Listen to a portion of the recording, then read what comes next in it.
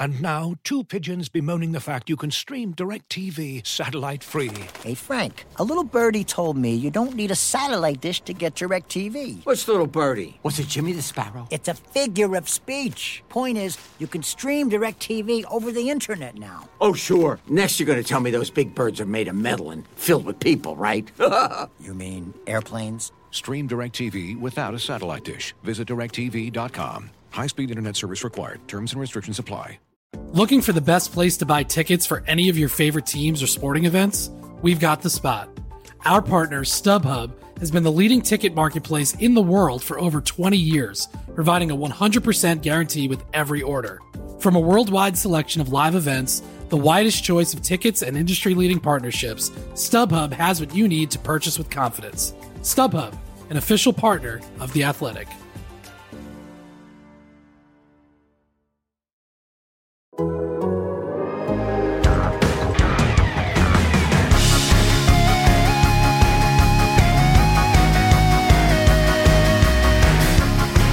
Hello and welcome to Front and Nationwide. This is the Athletics dedicated Blue Jackets podcast. Aaron Portzline with you. Allison Lucan is here.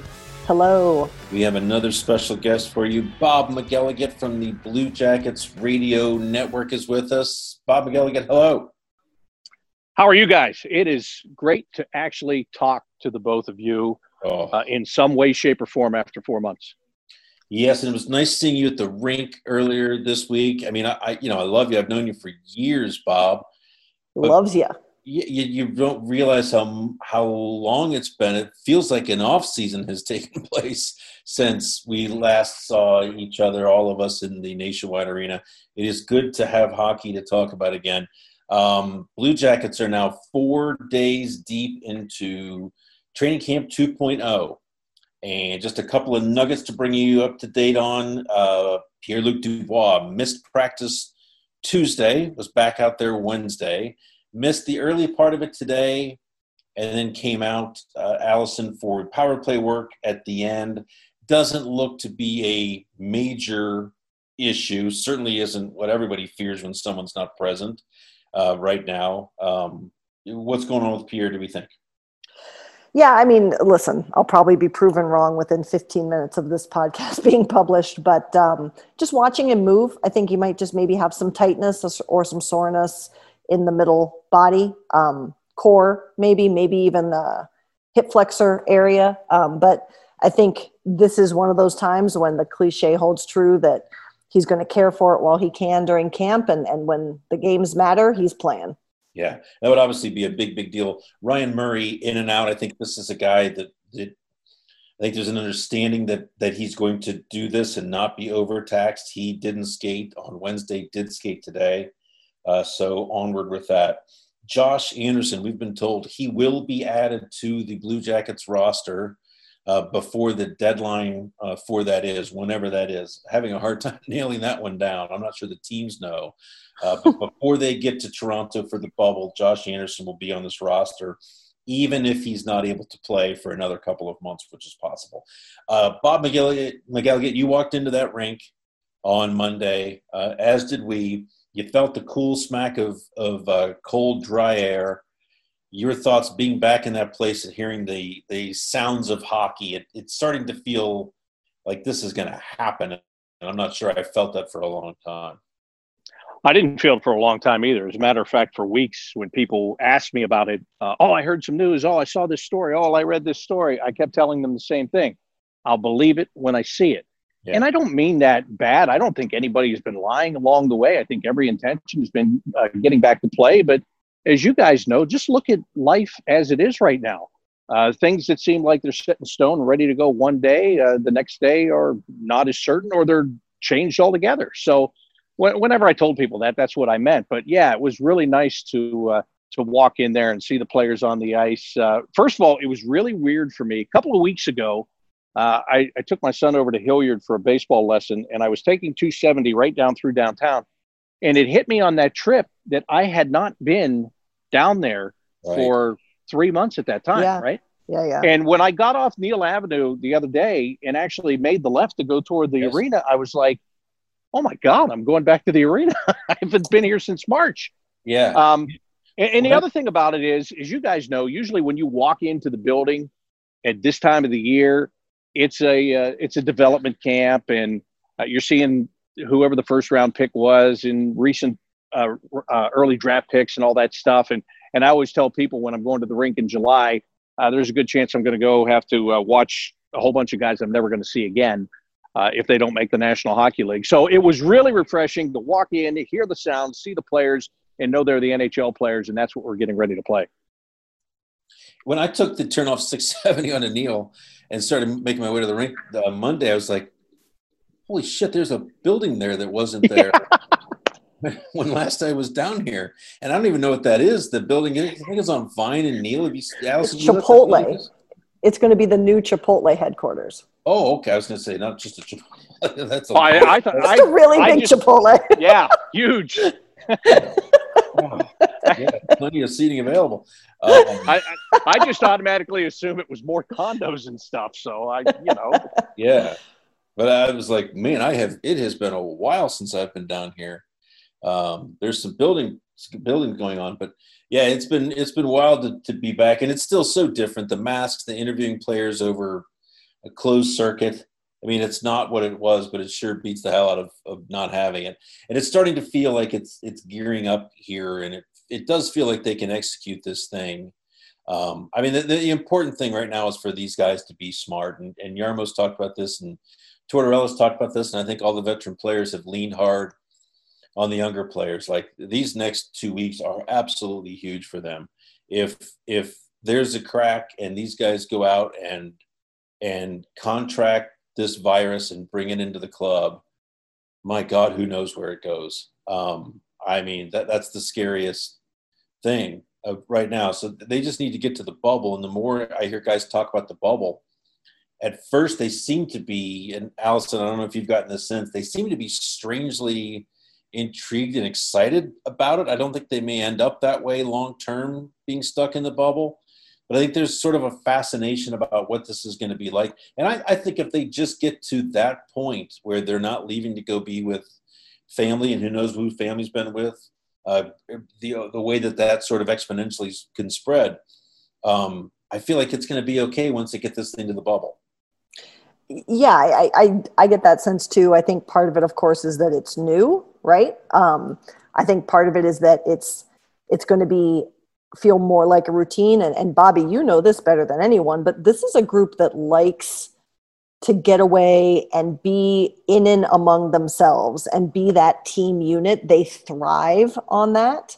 And I think there might be some of that too, in a way, for the reasons you just described, Porty. It's going to be, in theory, I think in their perception right now, a relief. Like, we're done with this. We're going into the bubble. It's like we're on the road. We like when we're on the road. Often good things happen when we're on the road. Let's just get there. Yeah. I think it was Dave Metzel that asked the question too. It was a wonderful thought. I was more struck by the feeling of joy coming off the ice Monday, Tuesday. He made the point, like, for a lot of these guys, just being in that rink, skating, doing what they've always done, it felt like an oasis for them. In other words, that's normal for them. Nobody on the ice is doing anything differently than they normally would. There's still guys, unfortunately, farmer blowing, spitting.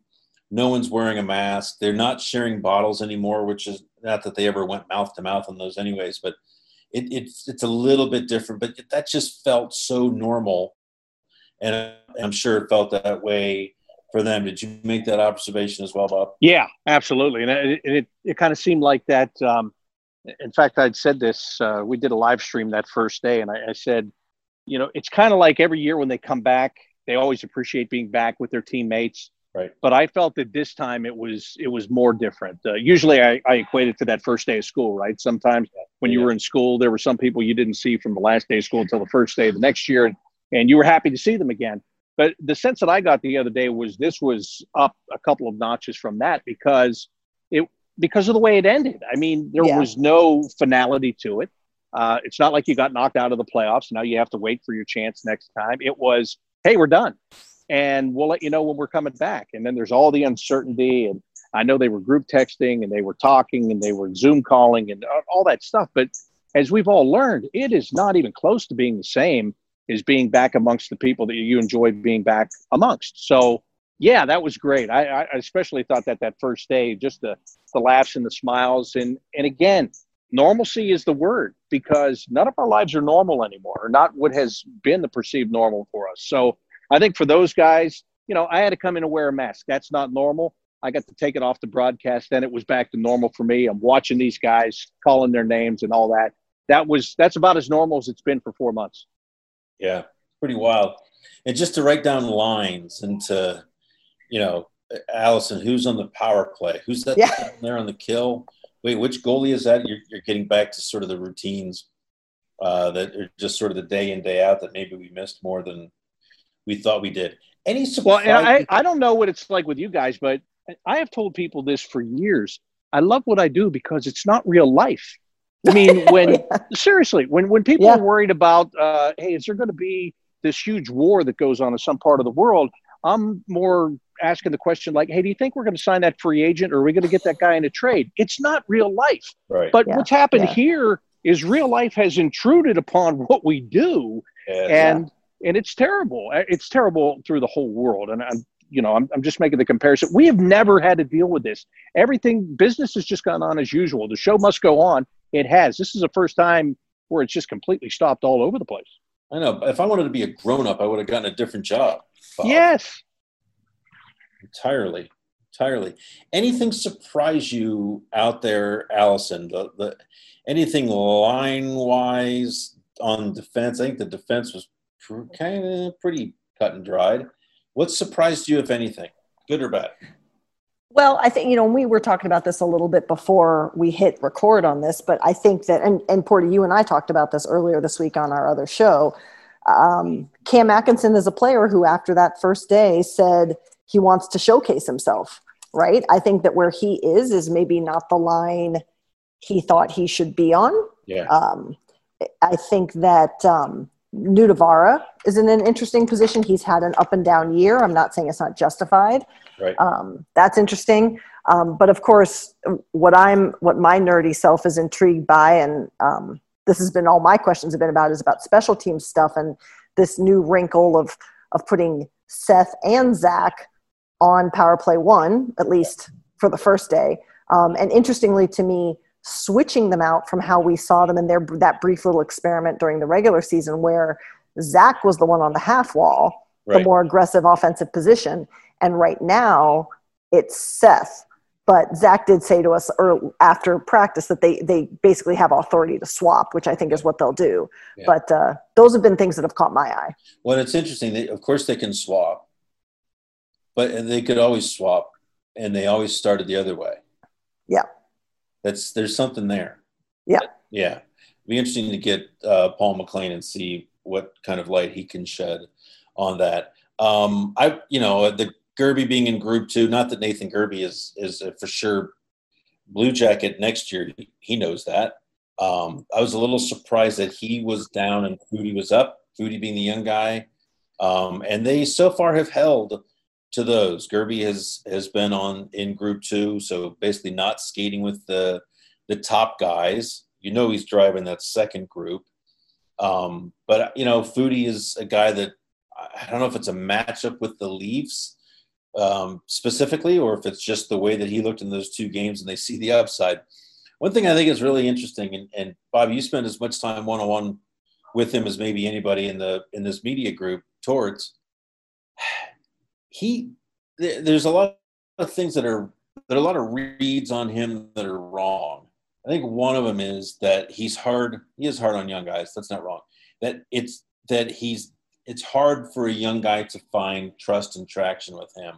Where the one thing I think we've seen with him here, and you can go back a ways, he loves putting a young guy up there before people think he's ready or maybe ahead of everyone else's schedule.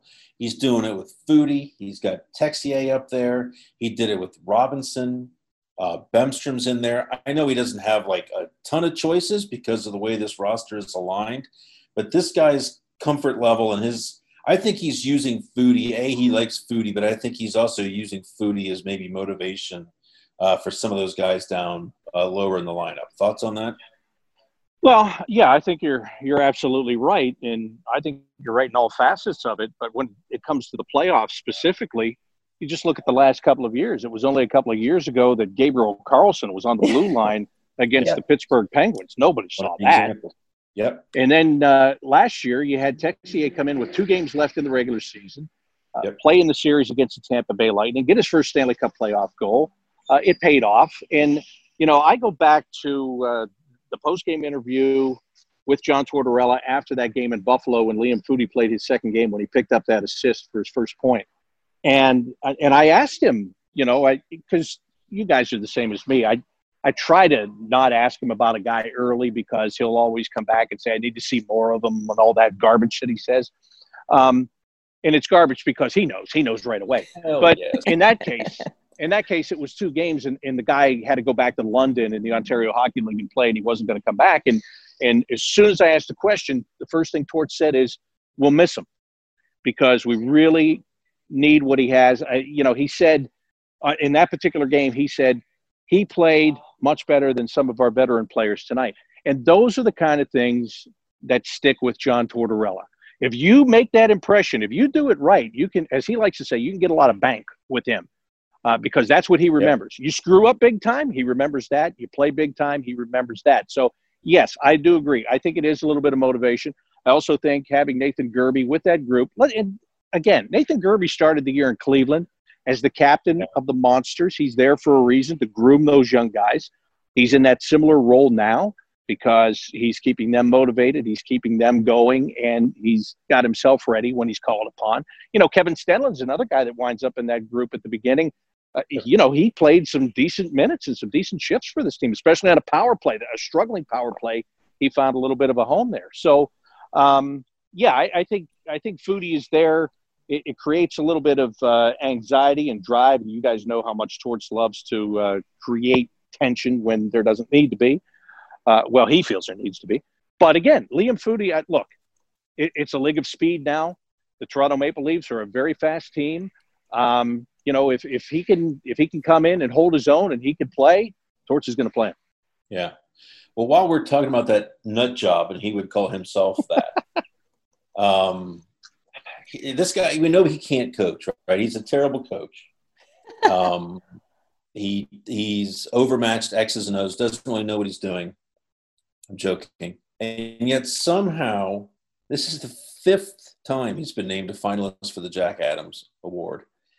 The votes are already in, so nothing that happens from here on out is going to impact it. But he's won it twice before. I think there's a hell of a chance he wins it a 3rd time. Allison, your thoughts on this? I think we've talked at length about John Tortorella, the evolution of the man. But can we just finally put aside can we look at him in a way that's beyond the YouTube clips from 7-8 years ago and think, maybe this guy is in fact a legendary coach, not just a coach with a legendary temper? Yeah, and I've talked and written about this extensively, and arguably part of what has made him one of the great coaches is his ability to change, right? The YouTube videos are not fake. They're out there. They're real. Those are things that happened. But for him, and he talked with all of us at the beginning of this season, how much he needed to evolve and work with this group differently. He's changed the way he coaches. He's evolved and adapted to players like Zach Werenski, players like Seth Jones. This is a guy who wants to be the right leader for his team and win. And he's willing to change to do that. And I think this is one of those situations where Columbus not necessarily getting as much of a national spotlight as some other teams might hurt, because there were a lot of tremendous coaching jobs this season, no question. But if you look at what this group of players did, specifically with the injuries, and for them to stay afloat, the joke is always, show me a Jack Adams winner and I'll show you a good goaltender. And goaltending was certainly a part of this, but that was not the only part of this. And to have a system that players could plug into and keep going, to get those guys fired up, to get those guys to execute, and to stay in the playoff conversation with just 12 games to go and lead the league in man games lost, and not just any man games lost, but big time players. Big man game. This is a hallmark season that I think really should be respected.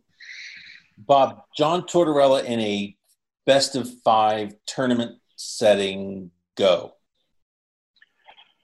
This is right up his alley. As a matter of fact, he doesn't even have to change the game plan. He can give every speech from last year. He can tell them to play the same way as last year, in my opinion, because it's the same thing as Tampa was. It's a team that's very offensively skilled. They're going to roll lines where you're going to be challenged with their offense. They're going to go fast. You have to be ready for that. Their defense is not going to be what the Tampa Bay Lightning defense was. I don't think their goaltending is going to be. I don't think Frederik Andersen, I don't look at him the same way. So I think this is very easy for John Tortorella. To go back to what you guys were talking about, when I think he's I don't know if he's a great coach. And what I mean by that is if you put it in the way the game is today, coaches aren't inventing new systems. You know, we're not doing the left wing lock and all this stuff. Everybody's playing basically the same way.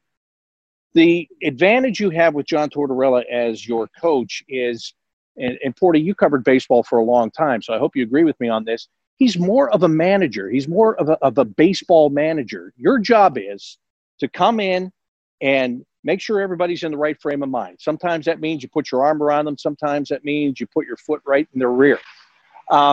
You know, you've got to keep everybody accountable. You've got to keep everybody on the same page. I think he's great at motivating. You know, even the guys that get mad at him sometimes because he is honest with them will admit to you what a great motivator he is. And yeah, go back to that first game last year in Tampa, that you know, the talk that got out from the dressing room, the video that came out there. Yeah. And the players still talk about that today. That's what he brings to you at the end of the day. I don't care. I don't care if he does one drill. I don't care if he designs one drill, puts one X or one O on a whiteboard. I do not care, because I want the guy, and I'm old school too, so take that into account. But I want the guy that's going to have everybody ready to go, motivated. It's all about team with John Tortorella. We had him on a show earlier this week, and I asked him about the Jack Adams finalist. And he said, well, we look at that as more of a staff award, not as a me award. Okay, fine, whatever, however you want to play it. But you've got to be, as a head coach in this league, you've got to utilize your staff. And if they're doing the bulk of the work and you're managing the personalities and making sure that everybody's ready to go when it's time to go, and it works in cohesion like that, that's awesome. And I think that's what he does the best. And that's why I think a best-of-5 series, look, let's be honest about this, okay? The pressure's on the Toronto Maple Leafs. I don't care if there's a soul in the building. They're playing this in Toronto. The way the salary cap's going to come out the next couple of years, they're going to have a lot of things they're going to have to address. So there's their window. The Blue Jackets are playing with house money. They've been doing that all year long. You know, the other two guys that are Alain Vigneault and Bruce Cassidy, last I checked, Jake Voracek and Claude Giroux were playing just about every game of the season. David Pastrnak and Brad Marchand. What this guy did with this team, we were talking about Nathan Gerbe and Kevin Stenlund, how important they have been throughout the course of the year. Are you kidding me? And those are just 2 of 12 guys that he made this happen with. So I really like him in the best-of-5, 40. Again, the game plan draws itself up. It's exactly what you did last year. It's easy for him to play the us against the world thing. He's going to have them in the bubble. He's going to have them away from all the distractions of life, which, again, he loves. I like him in the best-of-5. We're going to get back to Blue Jackets talk with our great guest, Bob McElligott, in a second. But first, a quick break for a word about Hawthorne. Hey, everybody. Aaron Portzline here. I want to talk to you today about Hawthorne Cologne. When you cover NHL games in San Jose, just a little insight here, they pass around breath mints in the press box just before the end of the game. And that strong mint is a strong hint. It is important to smell good. Smelling good is important. Hawthorne smells really good. Getting Hawthorne Cologne is so easy too. Take a quick 2-minute quiz and Hawthorne tells you the 2 colognes that are best for you. One for work and one for play. It's totally risk-free, free shipping, free returns. Check out Hawthorne at hawthorne.co. That's Hawthorne with an E and .co, not .com.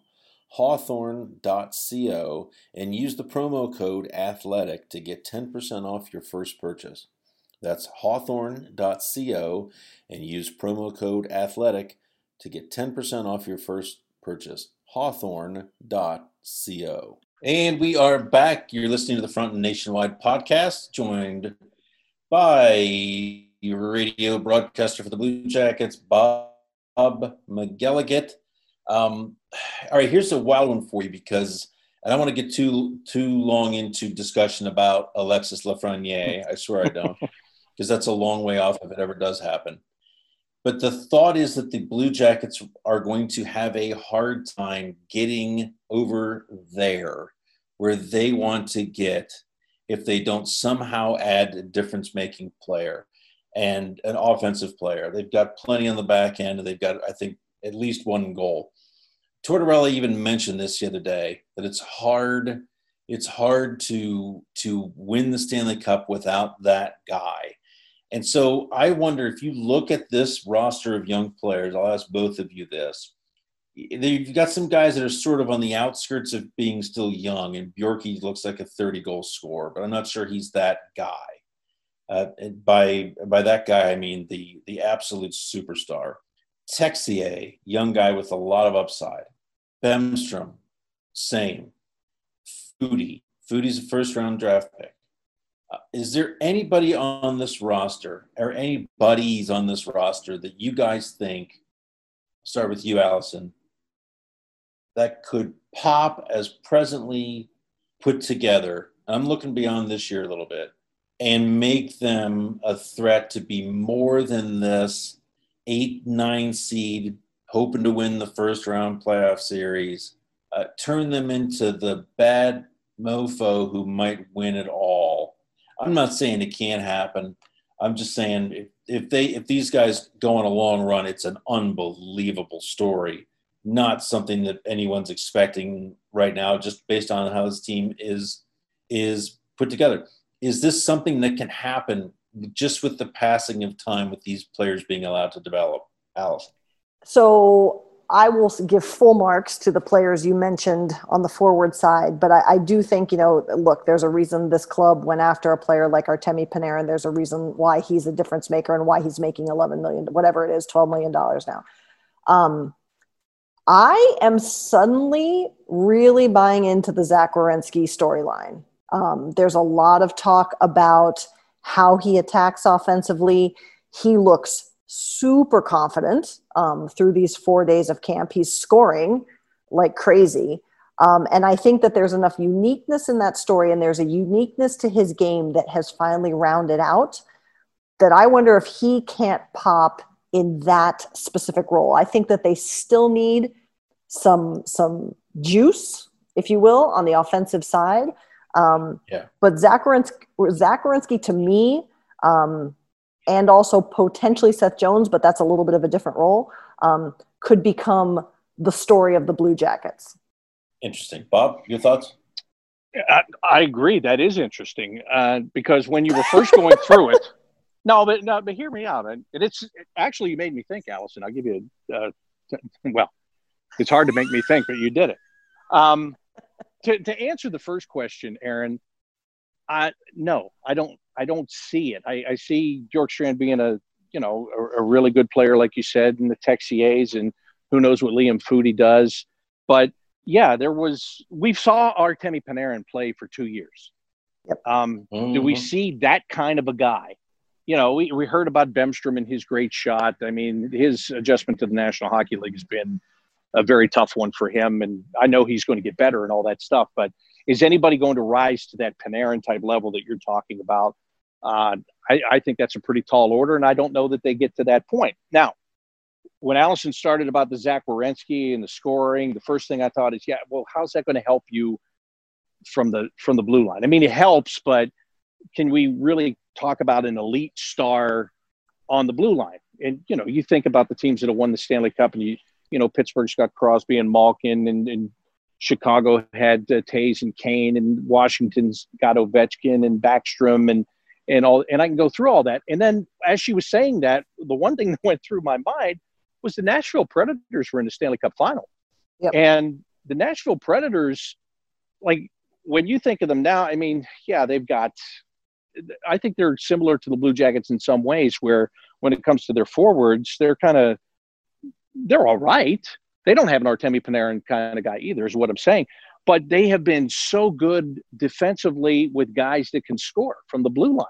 You know, it was Shea Weber when he was there, and it's Roman Josi, who's the captain now, and Matt Ellis, and they find a way to do that with guys. And we always talk about how strong this blue line is. And, you know, if Zach takes off and starts to become an elite scoring defenseman, and then some other guys start chipping in, where we're talking about how good defensively they are now, and they become better offensively, maybe. But, you know, it's funny because going into this play-in round or qualifying round, I'm sure that every team that is going to be playing is thinking the same thing.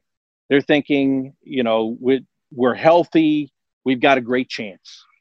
And the second thing they're thinking is, if the wheels fall off and we don't get through this, we have a 12.5% chance of getting the first overall pick. Yes. Right? So I'll tell you what's really going to be interesting for me to watch. And I'm not talking about this with the Blue Jackets. I'm talking about this with any of these 8 teams.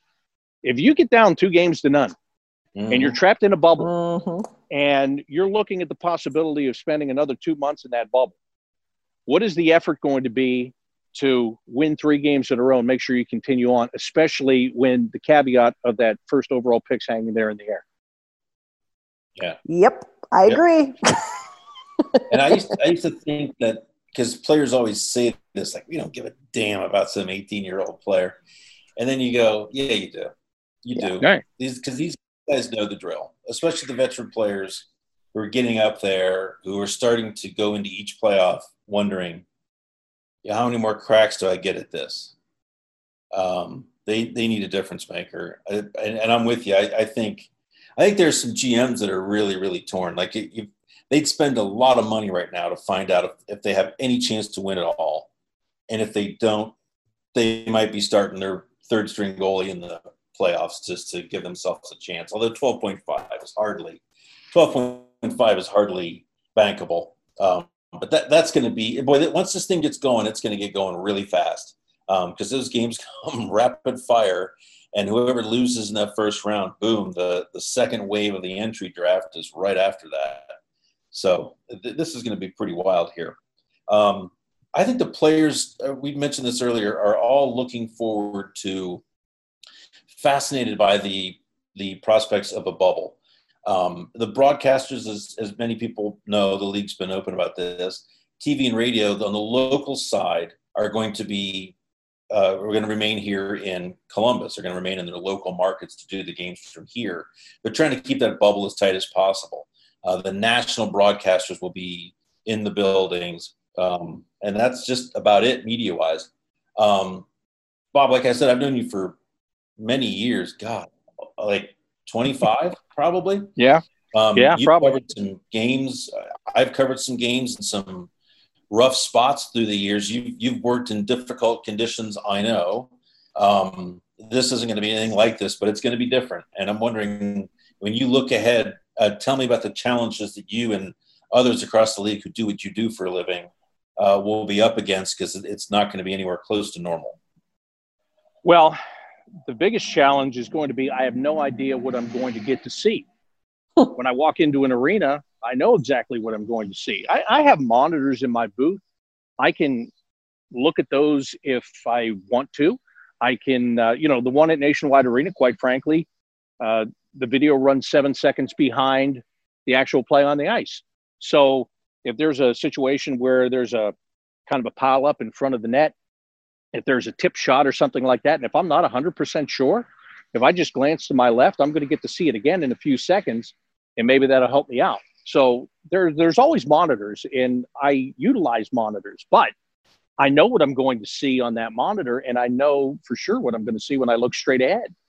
I have no idea what I'm going to see when this comes. I mean, I've asked for, and I'm sure every broadcaster in this league has asked for, the wide shot of the entire ice, because there are so many things that happen away from the puck. You know, in the old days, it used to be the slash in the back of the leg that started the fight behind the play. Sure. These days you still get that stuff, but let's say somebody blocks a shot and there's a turnover and the puck starts going the other way, and the guy that blocked the shot is now laboring to get over to the bench. Well, on the regular TV feed, they're following the puck, and they have to switch camera to show you that guy laboring on his way to the bench, whereas when we're watching the game live, you can see it. And whether you report it right at that moment, or if you just keep it to yourself and then he doesn't come out for his next shift, then you have a pretty good idea what happened. So that's the number one challenge for me is I have no idea what I'm going to see. There's going to be a meeting where they're going to finally divulge to us what we're going to see, what angles and how many cameras, I guess, and all that stuff. That'll be number one. But the other thing, and maybe this is the bigger thing, look, I'm high energy, and I love to feed off the energy of the crowd, and there will be none. I'm not going to be at the game. I'm not going to have any crowd. Whatever fake crowd noise they pump in, if they do that, is not going to be the same. So the biggest challenges are going to be trying to actually identify who's on the ice. It's going to be a heck of a lot harder on a TV screen than it is in person, because it's just not what I'm used to. I've done this for over 30 years. I've never called a game off a monitor before. So identifying the players, figuring out what kind of view you're actually going to have, and then, trying to create, you're going to have to create energy in a silent vacuum, almost, is the way that I'm approaching it and thinking about it. And maybe once I start doing the game and calling it, it will all be the same. And I won't even notice that there's no crowd or whatever because I'm into the game and this, but I don't know. It's just one of the many, many, many things in life these days within the pandemic that you just don't know. So I'm kind of glad that there's going to be that exhibition game so that we can go through it and call it and get an idea of what it's going to be like before it's an actual qualifying round game that obviously has a lot more implication. Sure. Blue Jackets Bruins, July 30th, 7 p.m. is the exhibition game. Bob, what's the strangest place or the weirdest situation in which you broadcast a game? Wow, that's a good question. Carolina Leagues, right? Carolina League, I put myself in a weird position, to be honest with you, because I was in a press box. I worked in Woodbridge, Virginia, which is just south of Washington, D.C., and it was basically a high school press box. It was the stadium was one of these prefabricated all metal stadiums, and the press box was just very narrow. There was no booth. There was a kind of a dividing partition there, if you will. So it was all wide open. But in the summertime in July, it was hot as blazes in there. So what I did was I actually got a ladder, climbed up on the roof, and set up a folding table and did the games from the roof as long as it wasn't going to rain. If there was any threat of rain, of course, I had to stay inside. I didn't want to be up on the roof with electronic equipment strapped to my head in a thunderstorm. But that was one of the more unusual ones, and I'll be completely honest, I created it because the regular situation just stunk. Yeah, watch out for foul balls, though, right? Yeah, right. Yeah, you had to be paying attention for that. There's no question. Yeah. Last topic, lighthearted here. So we've talked about the empty arena. The league is apparently going to pump sound of crowd noise in through their broadcast. So it won't be heard in the buildings, but it will be heard through the broadcast. And if you know anything about this great game that we get to cover, you know that there are communication moments throughout the game, almost every stoppage, that while hilarious and colorful, to some might be a little, I believe off-putting is the word we could use. I think the league has taken steps to avoid the problems that the Bundesliga and the English Premier League have come across, which is in an empty soccer stadium, the players cuss like sailors. And I've been around long enough to know that sailors say that when they're using that phrase, they say, "God, he cusses like a hockey player." It could be really interesting. Allison, your thoughts? And there's a coach here in Columbus, the aforementioned John Tortorella, who himself could make for some memorable moments from the bench. What are your thoughts on what we're going to hear, what those effects microphones might pick up, and just how damn entertaining this might be when these games get rolling? Well, the only person who may have a more challenging job than people like Bob as they try and completely call the game with whatever camera angles they get might be the sound editor for the on ice feed, because they're going to want that 5-second pause. Look, the reality of this game is that there is shit said on the ice that should not see the light of day. Yeah. And that's lighthearted, and sometimes that's not. I have said from the beginning, I even wonder if there are going to be teams that are going to try and scheme hearing coaches call out next lines or say things on the bench. So I think there's certainly going to be some slip-ups that social media will revel in. But this is a rough game, and I think that it will never be more obvious than in whatever these broadcasts reveal, even when they try and hide it, because a couple are going to get through.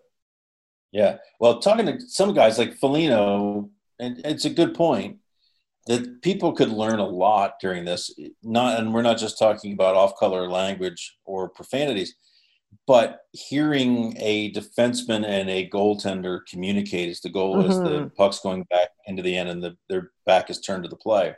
Hearing, as you mentioned, the lines being called from the bench. Hearing a coach work the referees, hearing the referee talk to players between plays about what he saw, what he didn't say, warnings, these sort of things.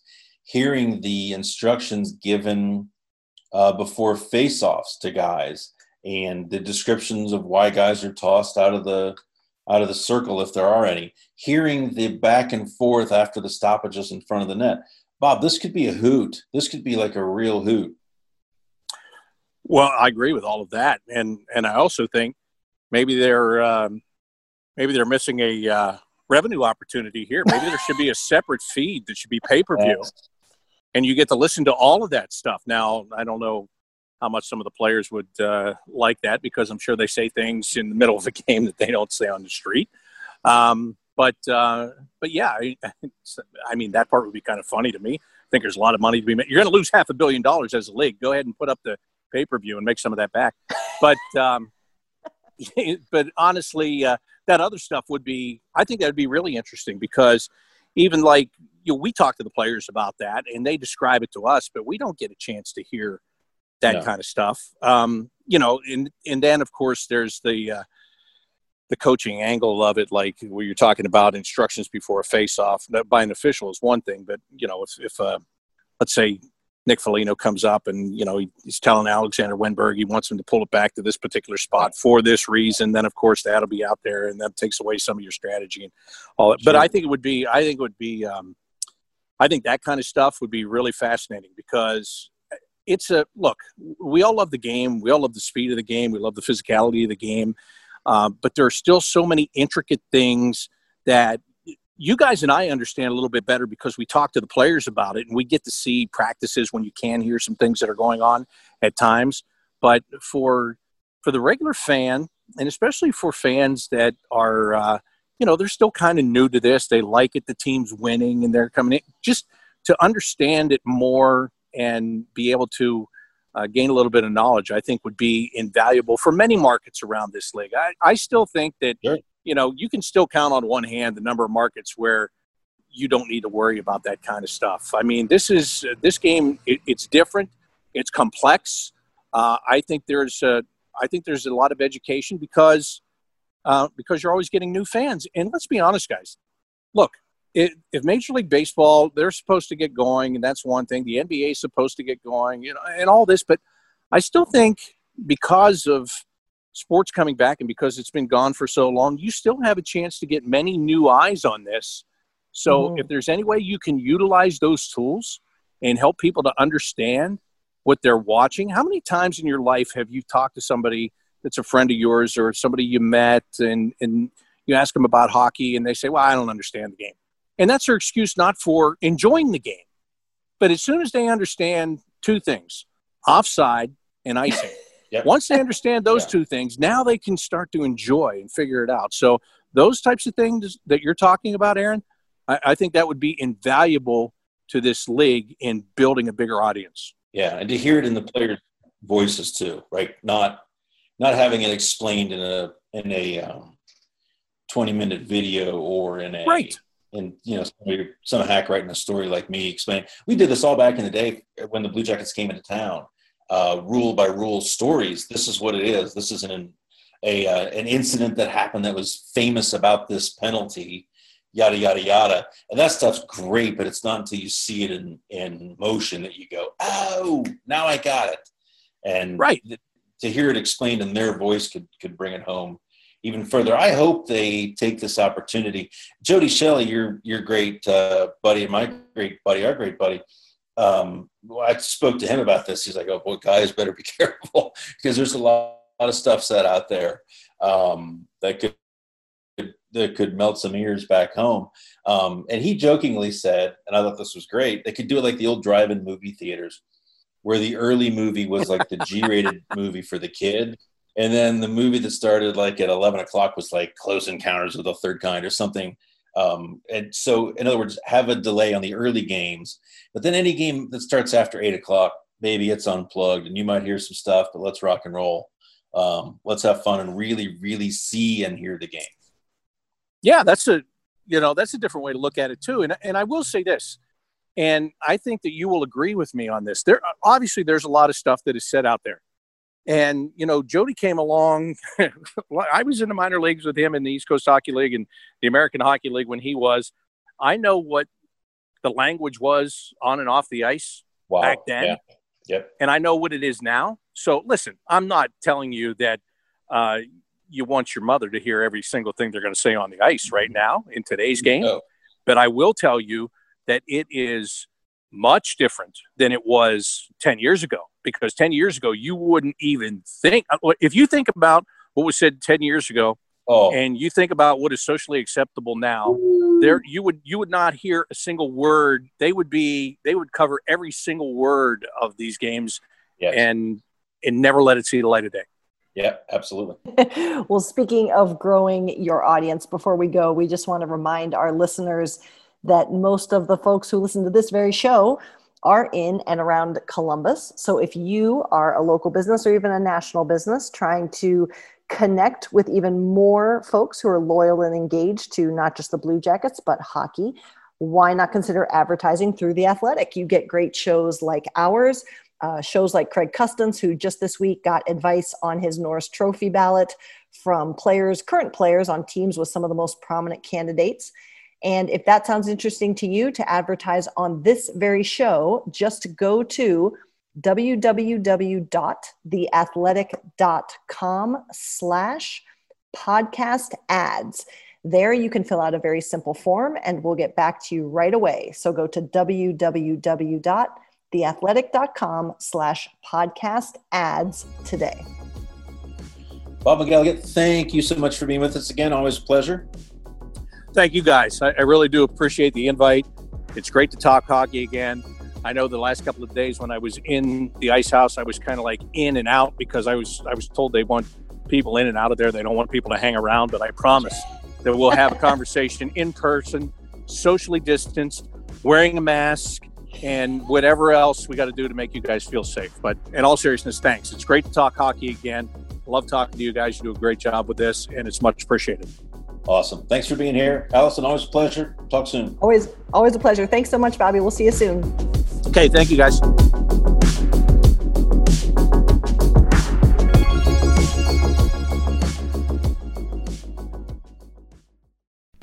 As you've probably heard by now, we've teamed up with BetMGM this season. We'll be using BetMGM lines to make all of our picks, and we'll have special offers for our listeners each week. If you haven't signed up for BetMGM yet, use bonus code The Athletic, and you'll get a 1-year subscription to The Athletic, plus up to a $1,500 first bet offer on your first wager with BetMGM. Here's how it works. Download the BetMGM app and sign up using bonus code The Athletic. Make your first deposit of at least $10. Place your first bet on any game and claim your voucher for a 1-year subscription to The Athletic. See BetMGM.com for terms. U.S. promotional offers not available in D.C., Mississippi, New York, Nevada, Ontario, or Puerto Rico. Gambling problem? Call 1-800-GAMBLER. Available in the U.S. Call 877-8-HOPE-NY or text HOPE-NY 467-369 in New York. Call 1-800-NEXT-STEP in Arizona. 1-800-327-5050 in Massachusetts. 1-800-BETS-OFF in Iowa. 1-800-270-7117 for confidential help in Michigan. 1-800-981-0023 in Puerto Rico. First bet offer for new customers only in partnership with Kansas Crossing Casino and Hotel. Don't forget, if you haven't signed up for BetMGM yet, use bonus code The Athletic, and you'll get a 1-year subscription to The Athletic, plus up to a $1,500 first bet offer on your first wager.